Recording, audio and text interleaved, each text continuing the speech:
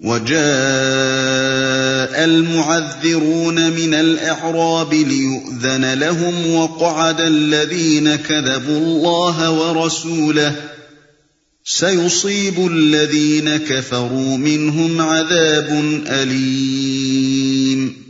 بدوی عربوں میں سے بھی بہت سے لوگ آئے جنہوں نے عذر کیے تاکہ انہیں بھی پیچھے رہ جانے کی اجازت دی جائے۔ اس طرح بیٹھ رہے وہ لوگ جنہوں نے اللہ اور اس کے رسول سے ایمان کا جھوٹا عہد کیا تھا۔ ان بدویوں میں سے جن جن لوگوں نے کفر کا طریقہ اختیار کیا ہے ان قریب وہ دردناک سزا سے دوچار ہوں گے۔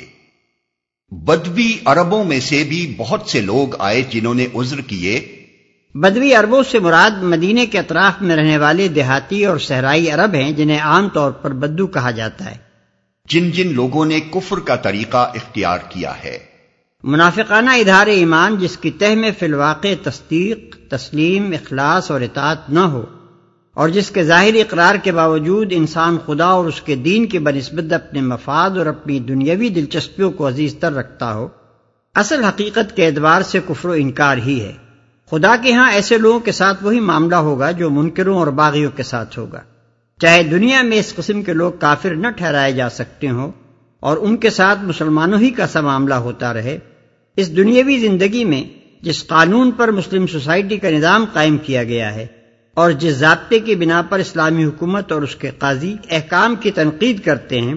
اس کے لحاظ سے تو منافقت پر کفر یا اشتباہ کفر کا حکم صرف انہی صورتوں میں لگایا جا سکتا ہے جبکہ انکار و بغاوت یا غداری و بے وفائی کا اظہار صریح طور پر ہو جائے۔ اس لیے منافقت کی بہت سی صورتیں اور حالتیں ایسی رہ جاتی ہیں جو قضائے شرعی میں کفر کے حکم سے بچ جاتی ہیں،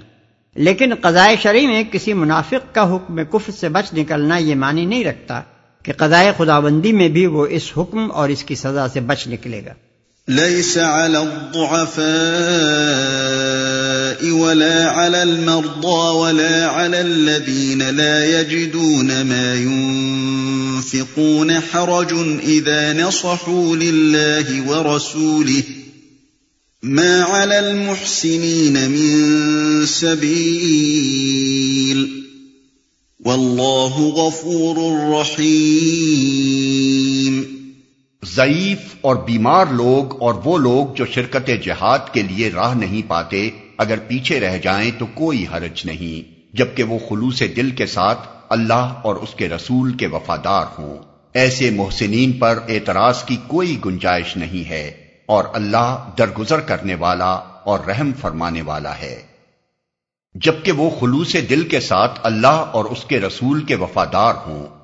اس سے معلوم ہوا کہ جو لوگ بظاہر معذور ہوں ان کے لیے بھی مجرد ضعیفی و بیماری یا محض ناداری کافی وجہ معافی نہیں ہے، بلکہ ان کی یہ مجبوریاں صرف اس صورت میں ان کے لیے وجہ معافی ہو سکتی ہیں جبکہ وہ اللہ اور اس کے رسول کے سچے وفادار ہوں، ورنہ اگر وفاداری موجود نہ ہو تو کوئی شخص صرف اس لیے معاف نہیں کیا جا سکتا کہ وہ ادائے فرض کے موقع پر بیمار یا نادار تھا۔ خدا صرف ظاہر کو نہیں دیکھتا ہے کہ ایسے سب لوگ جو بیماری کا طبی صداقت نامہ یا بڑھاپے اور جسمانی نقص کا عذر پیش کر دیں اس کے ہاں یکساں معذور قرار دے دیے جائیں اور ان پر سے باز پرس ساقط ہو جائے۔ وہ تو ان میں سے ایک ایک شخص کے دل کا جائزہ لے گا، اس کے پورے مخفی و بظاہر برتاؤ کو دیکھے گا اور یہ جانچے گا کہ اس کی معذوری ایک وفادار بندے کسی معذوری تھی یا ایک غدار اور باغی کسی۔ ایک شخص ہے کہ جب اس نے فرض کی پکار سنی تو دل میں لاکھ لاکھ شکر ادا کیا کہ بڑے اچھے موقع پر میں بیمار ہو گیا، ورنہ یہ بلا کسی طرح ٹالے نہ ٹلتی اور خواہ مخواہ مصیبت بھگتنی پڑتی۔ دوسرے شخص نے یہی پکار سنی تو تلملا اٹھا کہ ہائے کیسے موقع پر اس کمبخت بیماری نے آن دبوچا، جو وقت میدان میں نکل کر خدمت انجام دینے کا تھا وہ کس بری طرح یہاں بستر پر ضائع ہو رہا ہے۔ ایک نے اپنے لیے تو خدمت سے بچنے کا بہانہ پایا ہی تھا، مگر اس کے ساتھ اس نے دوسروں کو بھی اس سے روکنے کی کوشش کی۔ دوسرا اگرچہ خود بستر علالت پر مجبور پڑا ہوا تھا، مگر وہ برابر اپنے عزیزوں، دوستوں اور بھائیوں کو جہاد کا جوش دلاتا رہا اور اپنے تیمارداروں سے بھی کہتا رہا کہ میرا اللہ مالک ہے، دوا دارو کا انتظام کسی نہ کسی طرح ہو ہی جائے گا، مجھ اکیلے انسان کے لیے تم اس قیمتی وقت کو ضائع نہ کرو جسے دین حق کی خدمت میں صرف ہونا چاہیے۔ ایک نے بیماری کے عذر سے گھر بیٹھ کر سارا زمانہ جنگ بددلی پھیلانے، بری خبریں اڑانے، جنگی مسائی کو خراب کرنے اور مجاہدین کے پیچھے ان کے گھر بگاڑنے میں صرف کیا۔ دوسرے نے یہ دیکھ کر کہ میدان میں جانے کے شرف سے وہ محروم رہ گیا ہے، اپنی حد تک پوری کوشش کی کہ گھر کے محاذ یعنی ہوم فرنٹ کو مضبوط رکھنے میں جو زیادہ سے زیادہ خدمت اس سے بن آئے اسے انجام دے۔ ظاہر کے اعتبار سے تو یہ دونوں ہی معذور ہیں، مگر خدا کی نگاہ میں یہ دو مختلف قسم کے معذور کسی طرح یکساں نہیں ہو سکتے۔ خدا کے ہاں معافی اگر ہے تو صرف دوسرے شخص کے لیے۔ رہا پہلا شخص تو وہ اپنی معذوری کے باوجود غداری اور ناوفاداری کا مجرم ہے۔ وَلَا عَلَى الَّذِينَ إِذَا مَا أَتَوْكَ لِتَحْمِلَهُمْ قُلْتَ لَا أَجِدُ مَا أَحْمِلُكُمْ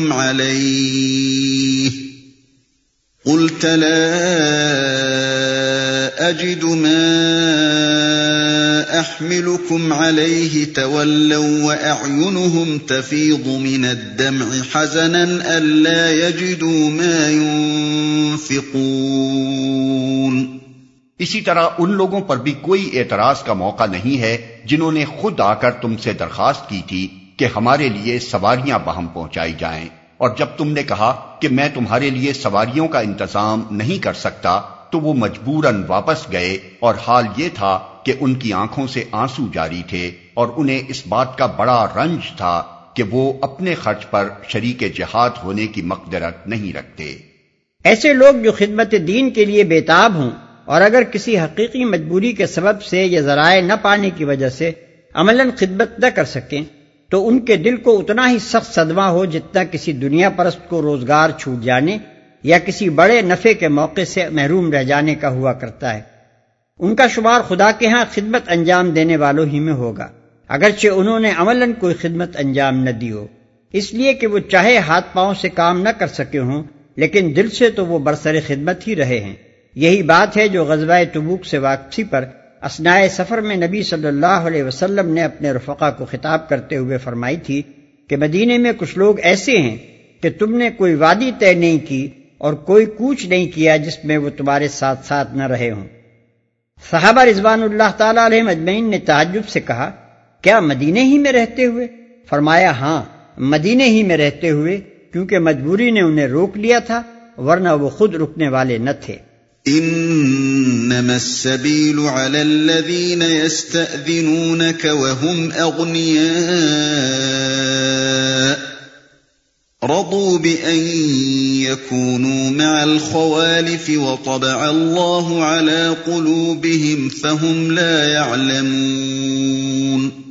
البتہ اعتراض ان لوگوں پر ہے جو مالدار ہیں اور پھر بھی تم سے درخواستیں کرتے ہیں کہ انہیں شرکت جہاد سے معاف رکھا جائے۔ انہوں نے گھر بیٹھنے والیوں میں شامل ہونا پسند کیا اور اللہ نے ان کے دلوں پر ٹھپا لگا دیا، اس لیے اب یہ کچھ نہیں جانتے کہ اللہ کے ہاں ان کی اس روش کا کیا نتیجہ نکلنے والا ہے۔ يعتذرون إليكم إذا رجعتم إليهم قل لا تعتذروا لن نؤمن لكم قد نبأنا الله من أخباركم وسيرى الله عملكم ورسوله ثم تردون إلى عالم الغيب والشهادة فينبئكم بما كنتم تعملون۔ تم جب پلٹ کر ان کے پاس پہنچو گے تو یہ طرح طرح کے عذرات پیش کریں گے، مگر تم صاف کہہ دینا کہ بہانے نہ کرو، ہم تمہاری کسی بات کا اعتبار نہ کریں گے۔ اللہ نے ہم کو تمہارے حالات بتا دیے ہیں، اب اللہ اور اس کا رسول تمہارے طرز عمل کو دیکھے گا، پھر تم اس کی طرف پلٹائے جاؤ گے جو کھلے اور چھپے سب کا جاننے والا ہے، اور وہ تمہیں بتا دے گا کہ تم کیا کچھ کرتے رہے ہو۔ سيحلفون بالله لكم إذا انقلبتم إليهم لتعرضوا عنهم فأعرضوا عنهم إنهم رجس ومأواهم جهنم جزاء بما كانوا يكسبون۔ تمہاری واپسی پر یہ تمہارے سامنے قسمیں کھائیں گے تاکہ تم ان سے صرف نظر کرو، تو بے شک تم ان سے صرف نظر ہی کر لو، کیونکہ یہ گندگی ہیں اور ان کا اصلی مقام جہنم ہے جو ان کی کمائی کے بدلے میں انہیں نصیب ہوگی۔ تو بے شک تم ان سے صرف نظر ہی کر لو۔ پہلے فقرے میں صرف نظر سے مراد درگزر ہے اور دوسرے فقرے میں قطع تعلق، یعنی وہ تو چاہتے ہیں کہ تم ان سے تعرض نہ کرو، مگر بہتر یہ ہے کہ تم ان سے کوئی واسطہ ہی نہ رکھو اور سمجھ لو کہ تم ان سے کٹ گئے اور وہ تم سے۔ يحلفون لكم لترضوا عنهم فإن ترضوا عنهم فإن الله لا يرضى عن القوم الفاسقين۔ یہ تمہارے سامنے قسمیں کھائیں گے تاکہ تم ان سے راضی ہو جاؤ، حالانکہ اگر تم ان سے راضی ہو بھی گئے تو اللہ ہرگز ایسے فاسق لوگوں سے راضی نہ ہوگا۔ الأعراب أشد كفرا ونفاقا وأجدر ألا يعلموا حدود ما أنزل الله على رسوله والله عليم حكيم۔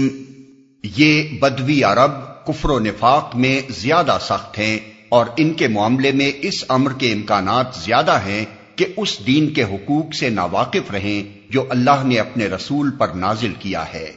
اللہ سب کچھ جانتا ہے اور حکیم و دانا ہے۔ جو اللہ نے اپنے رسول پر نازل کیا ہے، جیسا کہ ہم پہلے بیان کر چکے ہیں، یہاں بدوی عربوں سے مراد وہ دیہاتی اور صحرائی عرب ہیں جو مدینے کے اطراف میں آباد تھے۔ یہ لوگ مدینے میں ایک مضبوط اور منظم طاقت کو اٹھتے دیکھ کر پہلے تو مروب ہوئے، پھر اسلام اور کفر کی آمیزشوں کے دوران میں ایک مدت تک موقع شناسی و ابن الوقتی کی روش پر چلتے رہے۔ پھر جب اسلامی حکومت کا اقتدار حجاز و نجد کے ایک بڑے حصے پر چھا گیا اور مخالف قبیلوں کا زور اس کے مقابلے میں ٹوٹنے لگا، تو ان لوگوں نے مصلحت وقت اسی میں دیکھی کہ دائرہ اسلام میں داخل ہو جائیں۔ لیکن ان میں کم لوگ ایسے تھے جو اس دین کو دین حق سمجھ کر سچے دل سے ایمان لائے ہوں اور مخلصانہ طریقے سے اس کے تقاضوں کو پورا کرنے پر آمادہ ہوں۔ بیشتر بدویوں کے لیے قبول اسلام کی حیثیت ایمان و اعتقاد کی نہیں بلکہ محض مصلحت اور پالیسی کی تھی۔ ان کی خواہش یہ تھی کہ ان کے حصے میں صرف وہ فوائد آ جائیں جو برسر اقتدار جماعت کی رکنیت اختیار کرنے سے حاصل ہوا کرتے ہیں، مگر وہ اخلاقی بندشیں جو اسلام ان پر عائد کرتا تھا، وہ نماز روزے کی پابندیاں جو اس دین کو قبول کرتے ہی ان پر لگ جاتی تھیں، وہ زکوٰۃ جو باقاعدہ تحصیلداروں کے ذریعے سے ان کے نخلستانوں اور ان کے گلوں سے وصول کی جاتی تھی، وہ ضبط و نظم جس کے شکنجے میں وہ اپنی تاریخ میں پہلی مرتبہ کسے گئے تھے، وہ جان و مال کی قربانیاں جو لوٹ مار کی لڑائیوں میں نہیں بلکہ خالص رائے خدا کے جہاد میں آئے دن ان سے طلب کی جا رہی تھیں، یہ ساری چیزیں ان کو شدت کے ساتھ ناگوار تھیں اور وہ ان سے پیچھا چھڑانے کے لیے ہر طرح کی چال بازیاں اور بہانہ سازیاں کرتے رہتے تھے۔ ان کو اس سے کچھ بحث نہ تھی کہ حق کیا ہے اور ان کی اور تمام انسانوں کی حقیقی فلاح کس چیز میں ہے۔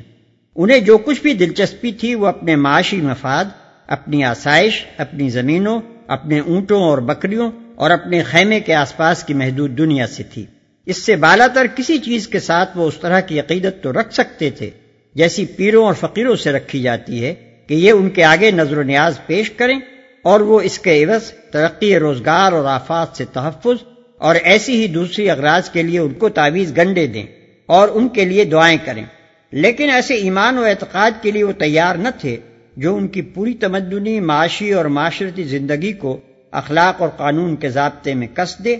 اور مزید برآں ایک عالمگیر اصلاحی مشن کے لیے ان سے جان و مال کی قربانیوں کا بھی مطالبہ کرے۔ ان کی اسی حالت کو یہاں اس طرح بیان کیا گیا ہے کہ شہریوں کی بنسبت یہ دیہاتی و صحرائی لوگ زیادہ منافقانہ رویہ رکھتے ہیں اور حق سے انکار کی کیفیت ان کے اندر زیادہ پائی جاتی ہے۔ پھر اس کی وجہ بھی بتا دی ہے کہ شہری لوگ تو اہل علم اور اہل حق کی صحبت سے مستفید ہو کر کچھ دین کو اور اس کی حدود کو جان بھی لیتے ہیں، مگر یہ بدوی چونکہ ساری عمر بالکل ایک معاشی حیوان کی طرح شب و روز رزق کے پھیر ہی میں پڑے رہتے ہیں اور حیوانی زندگی کی ضروریات سے بلندتر کسی چیز کی طرف توجہ کرنے کا انہیں موقع ہی نہیں ملتا، اس لیے دین اور اس کے حدود سے ان کے ناواقف رہنے کے امکانات زیادہ ہیں۔ یہاں اس حقیقت کی طرف بھی اشارہ کر دینا غیر موزوں نہ ہوگا کہ ان آیات کے نزول سے تقریباً 2 سال بعد حضرت ابوبکر رضی اللہ عنہ کی خلافت کے ابتدائی عہد میں ارتداد اور منع زکوٰۃ کا جو طوفان برپا ہوا تھا، اس کے اسباب میں ایک بڑا سبب یہی تھا جس کا ذکر ان آیات میں کیا گیا ہے۔ وَمِنَ الْأَعْرَابِ مَن يَتَّخِذُ مَا يُنفِقُ مَغْرَمًا وَيَتَرَبَّصُ بِكُمُ الدَّوَائِرَ عَلَيْهِمْ دَائِرَةُ السَّوْءِ وَاللَّهُ سَمِيعٌ عَلِيمٌ۔ ان بدویوں میں ایسے ایسے لوگ موجود ہیں جو راہ خدا میں کچھ خرچ کرتے ہیں تو اسے اپنے اوپر زبردستی کی چٹی سمجھتے ہیں، اور تمہارے حق میں زمانے کی گردشوں کا انتظار کر رہے ہیں کہ تم کسی چکر میں پھنسو تو وہ اپنی گردن سے اس نظام کی اطاعت کا قلادہ اتار پھینکے جس میں تم نے انہیں کس دیا ہے، حالانکہ بدی کا چکر خود انہی پر مسلط ہے، اور اللہ سب کچھ سنتا اور جانتا ہے۔ زبردستی کی چٹی سمجھتے ہیں، مطلب یہ ہے کہ جو زکوٰۃ ان سے وصول کی جاتی ہے اسے یہ ایک جرمانہ سمجھتے ہیں۔ مسافروں کی ضیافت و مہمانداری کا جو حق ان پر عائد کیا گیا ہے وہ ان کو بری طرح کھلتا ہے، اور اگر کسی جنگ کے موقع پر یہ کوئی چندہ دیتے ہیں تو اپنے دلی جذبے سے رضا الہی کی خاطر نہیں دیتے، بلکہ بادل ناخواستہ اپنی وفاداری کا یقین دلانے کے لیے دیتے ہیں۔ وَمِنَ الْأَعْرَابِ مَن يُؤْمِنُ بِاللَّهِ وَالْيَوْمِ الْآخِرِ وَيَتَّخِذُ مَا يُنفِقُ قُرُبَاتٍ عِندَ اللَّهِ وَصَلَوَاتِ الرَّسُولِ أَلَا إِنَّهَا قُرْبَةٌ لَهُمْ سَيُدْخِلُهُمُ اللَّهُ فِي رَحْمَتِهِ ان اللہ غفور رحیم۔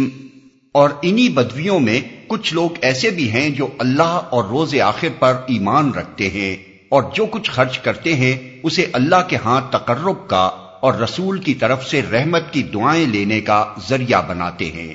ہاں، وہ ضرور ان کے لیے تقرب کا ذریعہ ہے، اور اللہ ضرور ان کو اپنی رحمت میں داخل کرے گا۔ یقیناً اللہ درگزر کرنے والا اور رحم فرمانے والا ہے۔